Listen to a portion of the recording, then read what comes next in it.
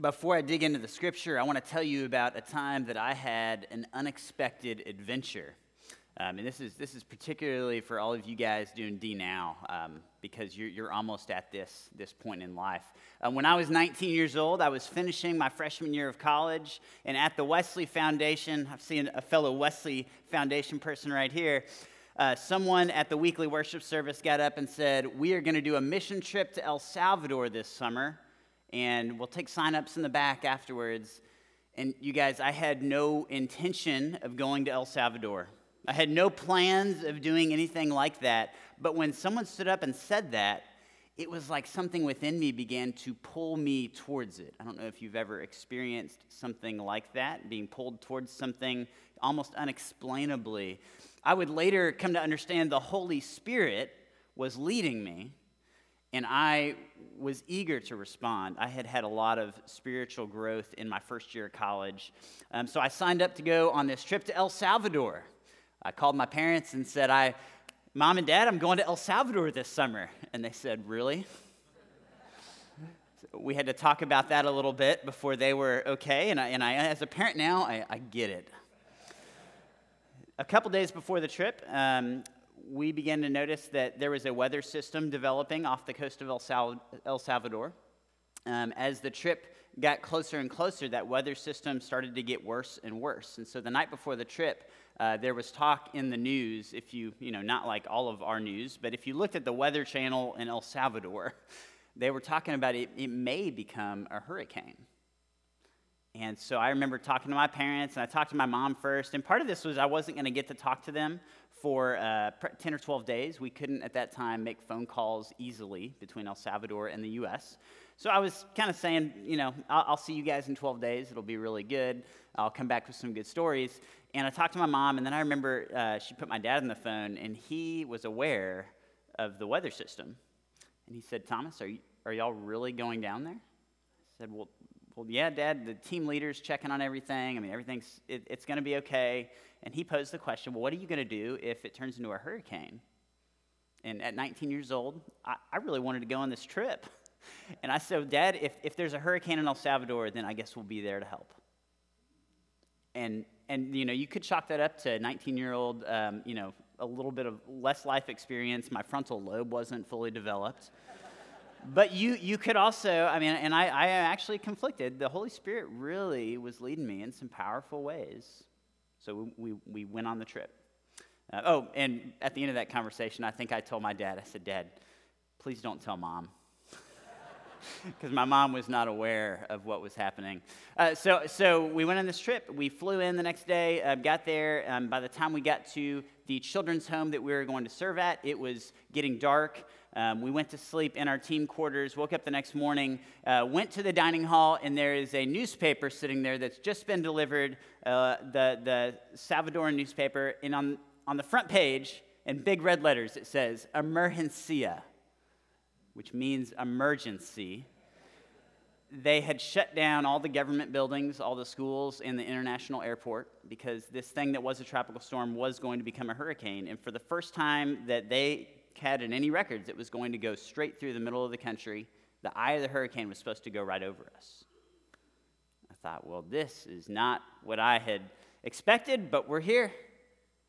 So we did hurricane prep for that whole day. Our plans to build something turned into hurricane prep, and there were 70 to 75 kids living in this home at that time, a children's home.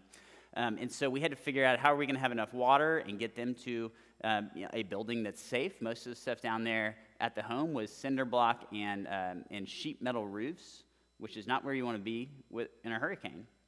They did have a reinforced concrete building, so we spent time prepping, basically. This is my team as we're standing on the school, the reinforced concrete building, boarding up windows and getting everything ready. And the hurricane was supposed to hit in the middle of the night. And so basically every different group of kids had a classroom to sleep in, and then our team had a classroom.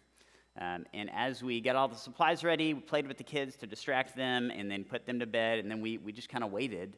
At some point, we realized we're probably going to have to go to sleep, and it had been raining a lot, and the rain was getting harder. And I remember going to sleep on the floor of a classroom in El Salvador with my head on my backpack because we were all there was no like plan for sleeping. It was like stay in this building because it's safe. And I remember thinking, this is kind of crazy. But I'm willing, whatever you want to do, however you want to use this, I'm ready. And I went to sleep. We're doing this series, Come and See, and it is following The Chosen, Season 1, and we are looking at Jesus with a fresh set of eyes. It has been really, really good so far, and I've heard from many of you about this has been profoundly impactful for you to look at Jesus, to understand who Jesus is and how Jesus wants to be at work in your lives. But I got to tell you something. We didn't want to do this series just because we want people to look at Jesus. When we look at Jesus and we hear what he says and we let him work in our lives, Jesus calls us to respond. So the question for today, as we wrap up this series, is how are you going to respond to Jesus? And particularly, what I've noticed is Jesus tends to lead us out of our comfort zone.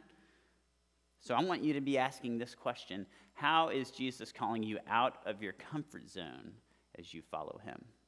So would you pray with me? Lord, we're so thankful that we get to encounter Jesus. We're thankful for all the ways, Jesus, you have been in ministry to us in our lives.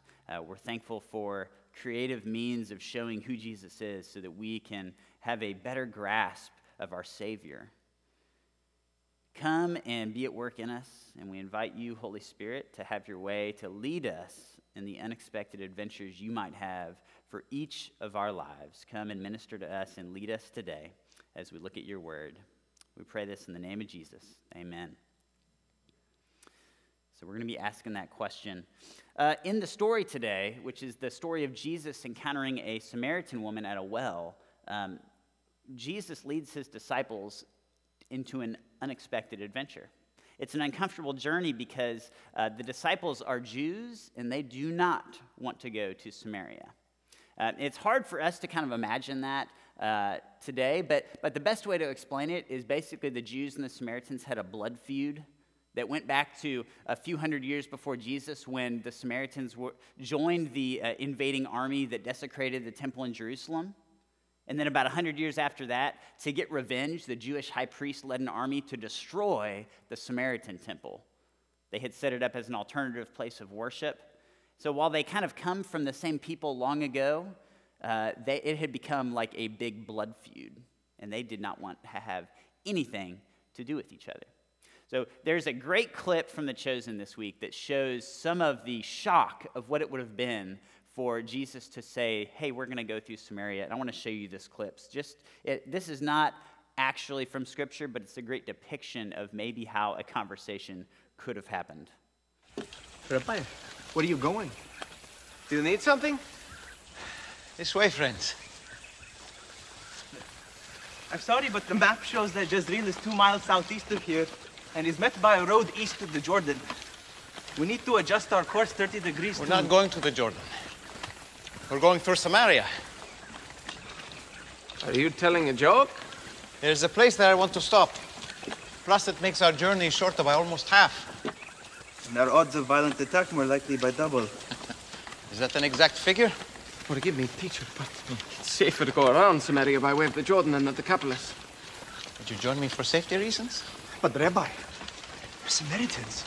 Good observation, Big James. What's your point? Rabbi, these were the people that profaned our temple with the dead bones. They hated us. They fought against us with the Seleucids in the Maccabean Wars. I've never even spoken to a Samaritan. And we destroyed their temple 100 years ago. And none of you here were present for any of these things. Listen, if we're going to have a question and answer session every time we do something you're not used to, it's going to be a very annoying time together for all of us. We'll be fine. And if we get attacked, Simon will be happy to show us what to do. Absolutely. Right. So follow me. So this, fictitious version of maybe one of the conversations they would have had with Jesus on the road. I love that he says, guys, if we're going to have a question and answer session every time I ask you to do something you don't want to, this is going to be a very annoying journey. I wonder how much does Jesus think that about us, right? It's like, come on, we can't do this every time. At the end of Tom's sermon last week, he brought up something Jesus says in episode 7. He said, get used to different, right? This is Jesus telling them, get used to different. Now, they did not want to have anything to do with going to Samaria, but they followed Jesus anyway. That little step of faith leads us to this story where they get to a village named Sychar, and Jesus is tired and thirsty, so he stops at a well. The disciples are hungry, so they go and look for food. And then we're going to dig into this story in Scripture. What happens when Jesus, around noon in the heat of the day, is at a Samaritan well. When a Samaritan woman came to draw water, Jesus said to her, "Will you give me a drink?" His disciples had gone into the town to buy food. So Jesus is alone at this well. He's tired and exhausted from his journey. He needs a drink, and he breaks a whole bunch of cultural and societal barriers asking for a drink of water. He does the unthinkable. First, he's asking a Samaritan for a drink. Now, this is unthinkable for a few reasons. It's first that they didn't even really talk to each other. You heard in one of Jesus' disciples, I think it was Andrew, said, "I've never even spoken to a Samaritan." They didn't have any relationship. There was a blood feud. And so there's that. There's also the fact that if Jesus would have really drinking out of the Samaritan woman's jar, he would have been ceremonially unclean. Right? This is the same thing we see kind of get brought up with the story of the Good Samaritan, which we're not going to get into today, but it's the same principle at work. So Jesus crosses that barrier and blows right through it, asks for a drink of water. Not only that, but it's Jesus who's a man, and he's speaking with a woman. In those days, that was taboo. That was not allowed, especially, and I found this out, especially a Jewish rabbi was not to speak to a woman in public. Societal norms, cultural norms, and Jesus busts right through them, asks this woman for a drink of water. The Samaritan woman said to him, "You are a Jew, and I am a Samaritan woman. How can you ask me for a drink?" For Jews did not associate with Samaritans. And so John, as he's writing this gospel, he includes some parentheticals so that we'll understand. It's kind of helpful, actually. But Jews don't have any relationship with Samaritans. And the woman is confused. She's acknowledging, hey, I know you're a Jew and I'm a Samaritan. How is this happening? Well, Jesus really turns it around on her as they start talking. Jesus answers her, "If you knew the gift of God and who it is that asks you for a drink, you would have asked him and he would have given you living water." So Jesus doesn't necessarily answer her question. He really draws the attention to himself. And what he basically tells the woman is, our roles should be reversed. I know I asked you for a drink of water. You're really the one that should be asking me for a drink of water. And then he doesn't say that he has just normal water. He says that he has living water. Now the words here in the Greek, it could mean flowing water, or it could mean living water like eternal water. This is common in the Gospel of John especially. Jesus speaks with a lot of double meaning, right? We just saw Nicodemus last week get told that he had to get born again. And he's like, what? Jesus talks in other ways about being the light of the world. Here he's talking about having living water. These are metaphors to convey something of the truth of God and what it's like to have God at work in your life. And Jesus tells her basically that he is going to give her living water. "Sir," the woman said, "you have nothing to draw water with, and the well is deep. Where can you get this living water? Are you greater than our father Jacob, who gave us the well and drank from it himself, as did also his sons and his livestock?" So the woman takes the reasonable road. She thinks he's talking about a stream of water, right? The good, nice flowing stream. But she's confused. She says, you're at this deep well. You don't have anything to get the water with. How are you going to do that? And then she goes a step further and she says, do you think you're greater than one of the patriarchs that we both draw our lineage to, Jacob, the one who dug this well? Now, the irony is, we all know that Jesus is greater than Jacob, right? He is. He's greater than Jacob. But Jesus, he decides at that point to not get into that. And he responds, Jesus answered, everyone who drinks this water will be thirsty again. But whoever drinks the water I give them will never thirst. Indeed, the water I give them will become in them a spring of water welling up to eternal life. Jesus chooses not to talk about the Jacob thing, and he tries to address back to what kind of water is it that he is offering her. And he says, this living water, it does something. It will quench your thirst in a way that normal water will not. And then he says, not just that, but it's going to be something that produces in you eternal life. What we know Jesus is talking about, because later in John 7, he actually clarifies and he says, the living water I'm talking about is the Spirit that's given to people. Jesus is talking about the new life that's possible when we place our faith in him, the new life that comes into our life when the Holy Spirit is born again in our hearts, when we experience the life of God infusing our lives. This woman does not quite understand that yet, and understandably, I don't think I would have either.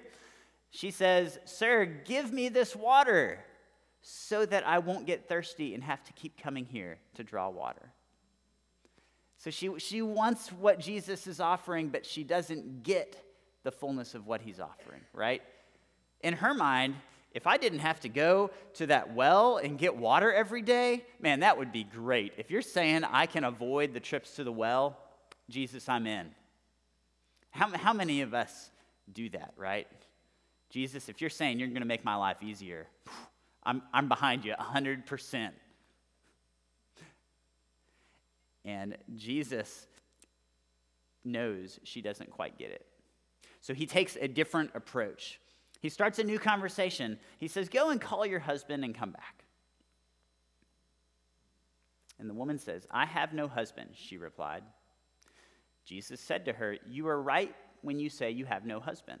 The fact is, you've had 5 husbands, and the man you now have is not your husband.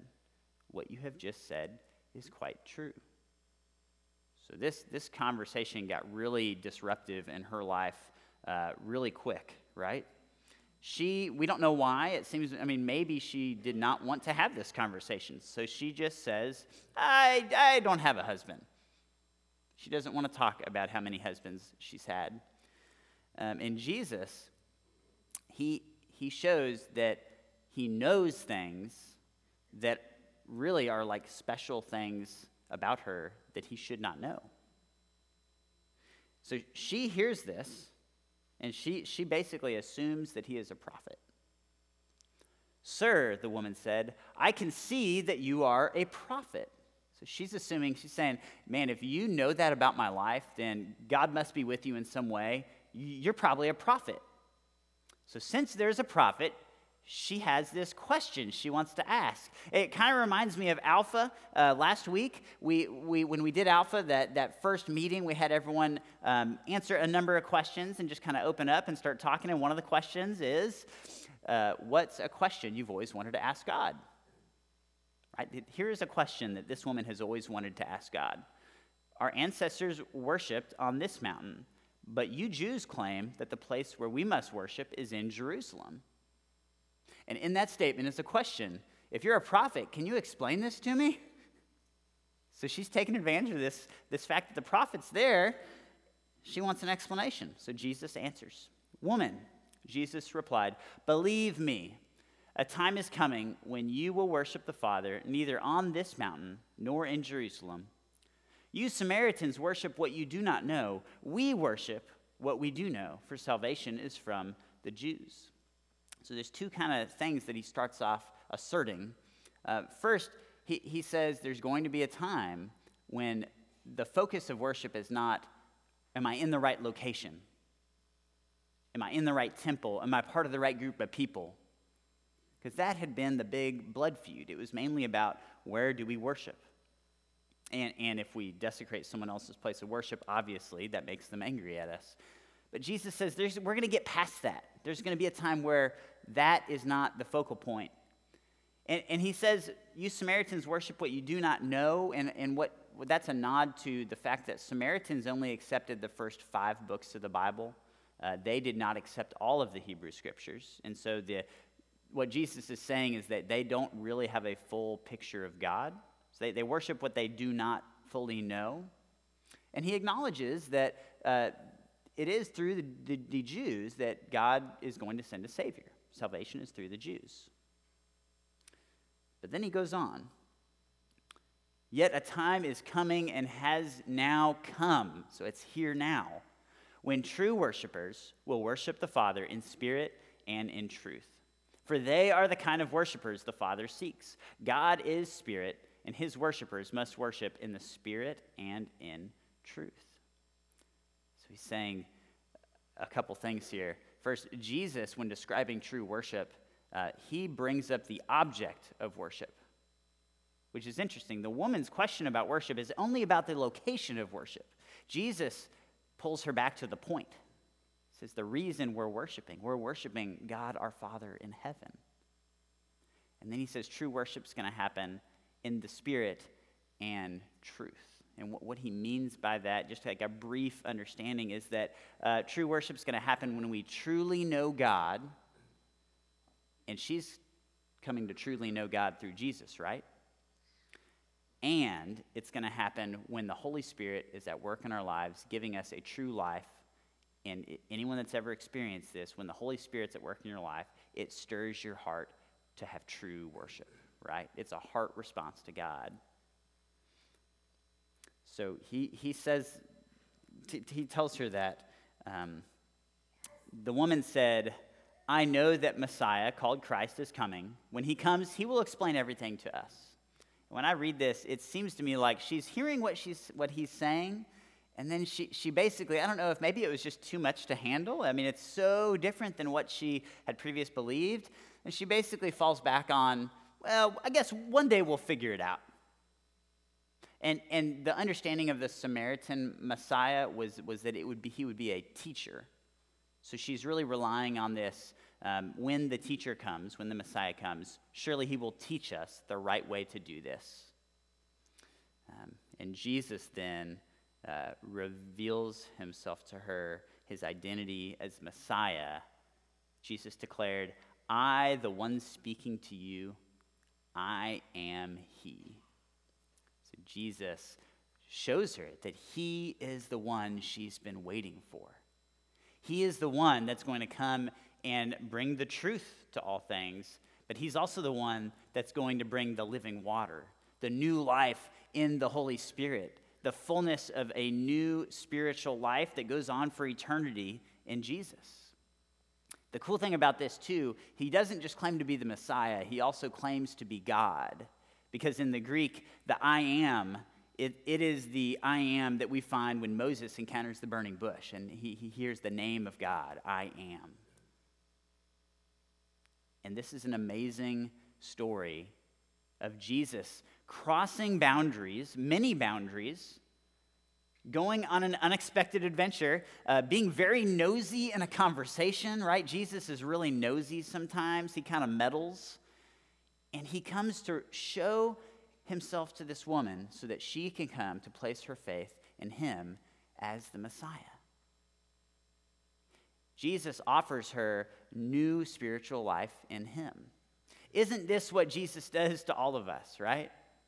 When we encounter Jesus, he offers us a chance to have the living water, the Spirit at work in our lives. We get made new, born again, as Nicodemus heard last week, but we get infused with a new life in Jesus. And it's such an exciting thing. Well, this leads the woman to do something. This doesn't just benefit her and she goes off with her water jar and never sees Jesus again and we don't know what happened. We actually get to see, in this case, what happened. But I want to show you from the Chosen series the very end of their conversation and her response afterwards, because I think it's powerful. Watch this. I have not revealed myself to the public as the Messiah. You are the first. It would be good if you believed me.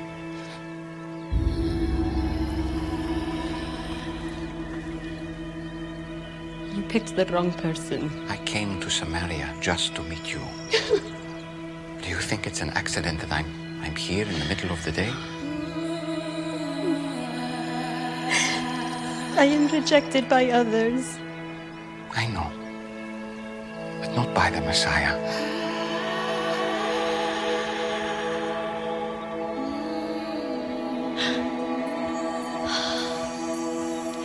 And you know these things because you are the Christ.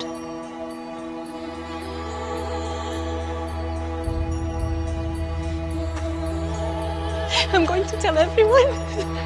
I was counting on it. Spirit and truth. Spirit and truth. It won't be all about mountains or temples. Soon, just the heart. You promise. I promise. This man told me everything I've done. Oh, he must be the Christ!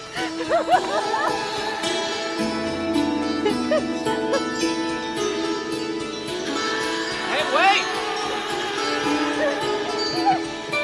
You what there? You forgot your, Fancy you now, you told me everything I ever did!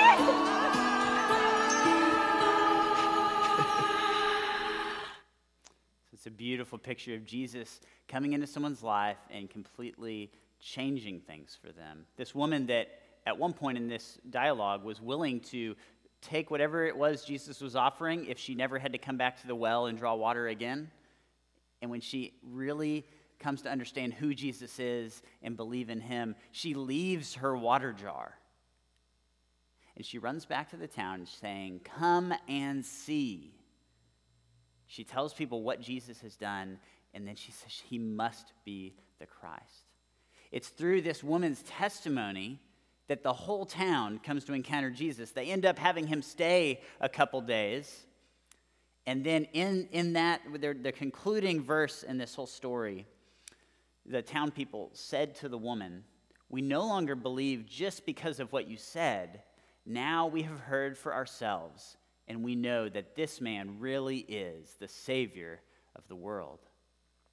It's so powerful because Jesus comes into this woman's life, offers her living water, new life in the Spirit, and then he sends her on this unexpected adventure to be a part of his plan.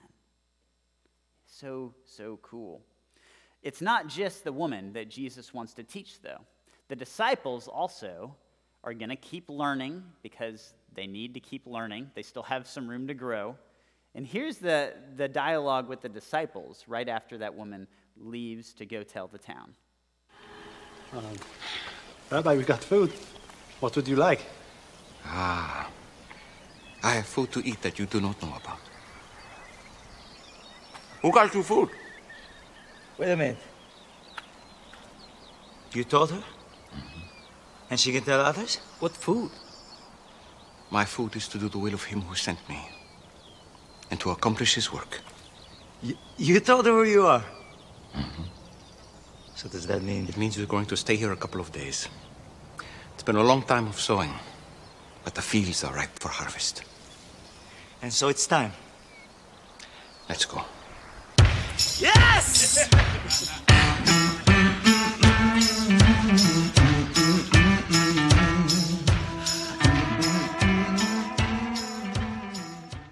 So that's kind of a cool ending for the season.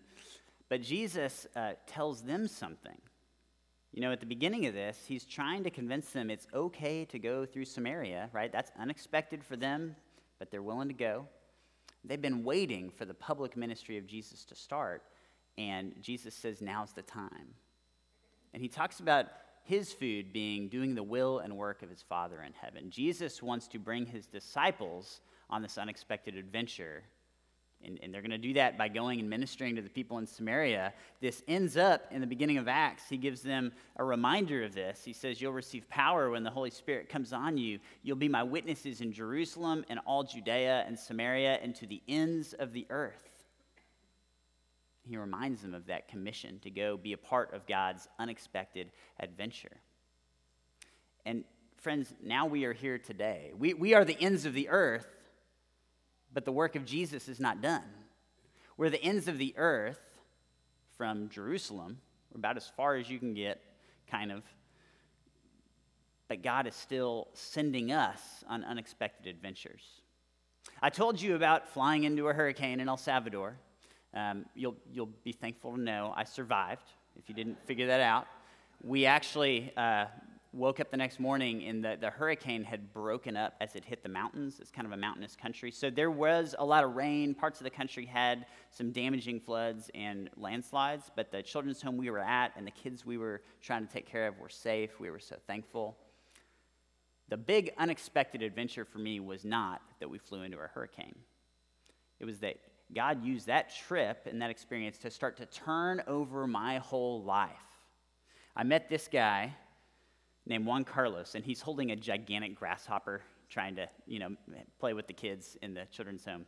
Juan Carlos was a pastor at a large church in San Salvador, but he felt the call to leave that place of prestige and success in ministry and to go be the pastor of a children's home that really couldn't pay him very much, that really did not give him much honor or recognition, because it wasn't glorious, glamorous ministry. And he shared his testimony with us. And as I heard that, I began to think, man, this guy is really sold out for Jesus. I wonder what God might want to do in my life. Later in that trip, I spent a lot of time in prayer, and there was one evening where just the presence of God kind of overwhelmed me and made me realize that God was calling me not just out of my comfort zone on a mission trip, but to live my whole life in a way that would be way different than what worldly plans thought made sense. At the time I was studying engineering, I was dead set on being an engineer so that I could make enough money, have all the things that I wanted to have. Financial security was going to be great. And God called me to let go of that so that I could live on God's unexpected adventure. That was the beginning of me really considering ministry. And I tell you this story not because I think God calls everyone into ministry. I actually was hesitant to share this. God calls all of us to be part of the unexpected adventure. That's going to look different for each one of us. And I wonder for you, how is God calling you to follow Jesus into unexpected places? Maybe you've seen Jesus in this series and you're more convinced than ever that you want to follow this guy. Are you willing to go to the unexpected places? Are you willing to let go of things that the world says are essential and important so that you can follow the way of Jesus? The question, how is Jesus calling you out of your comfort zone as you follow him?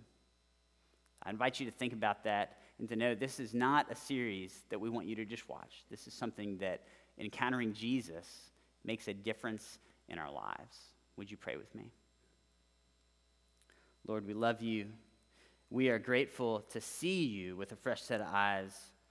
And the question now, Lord, that we want to answer for ourselves is, how are you calling me out of my comfort zone?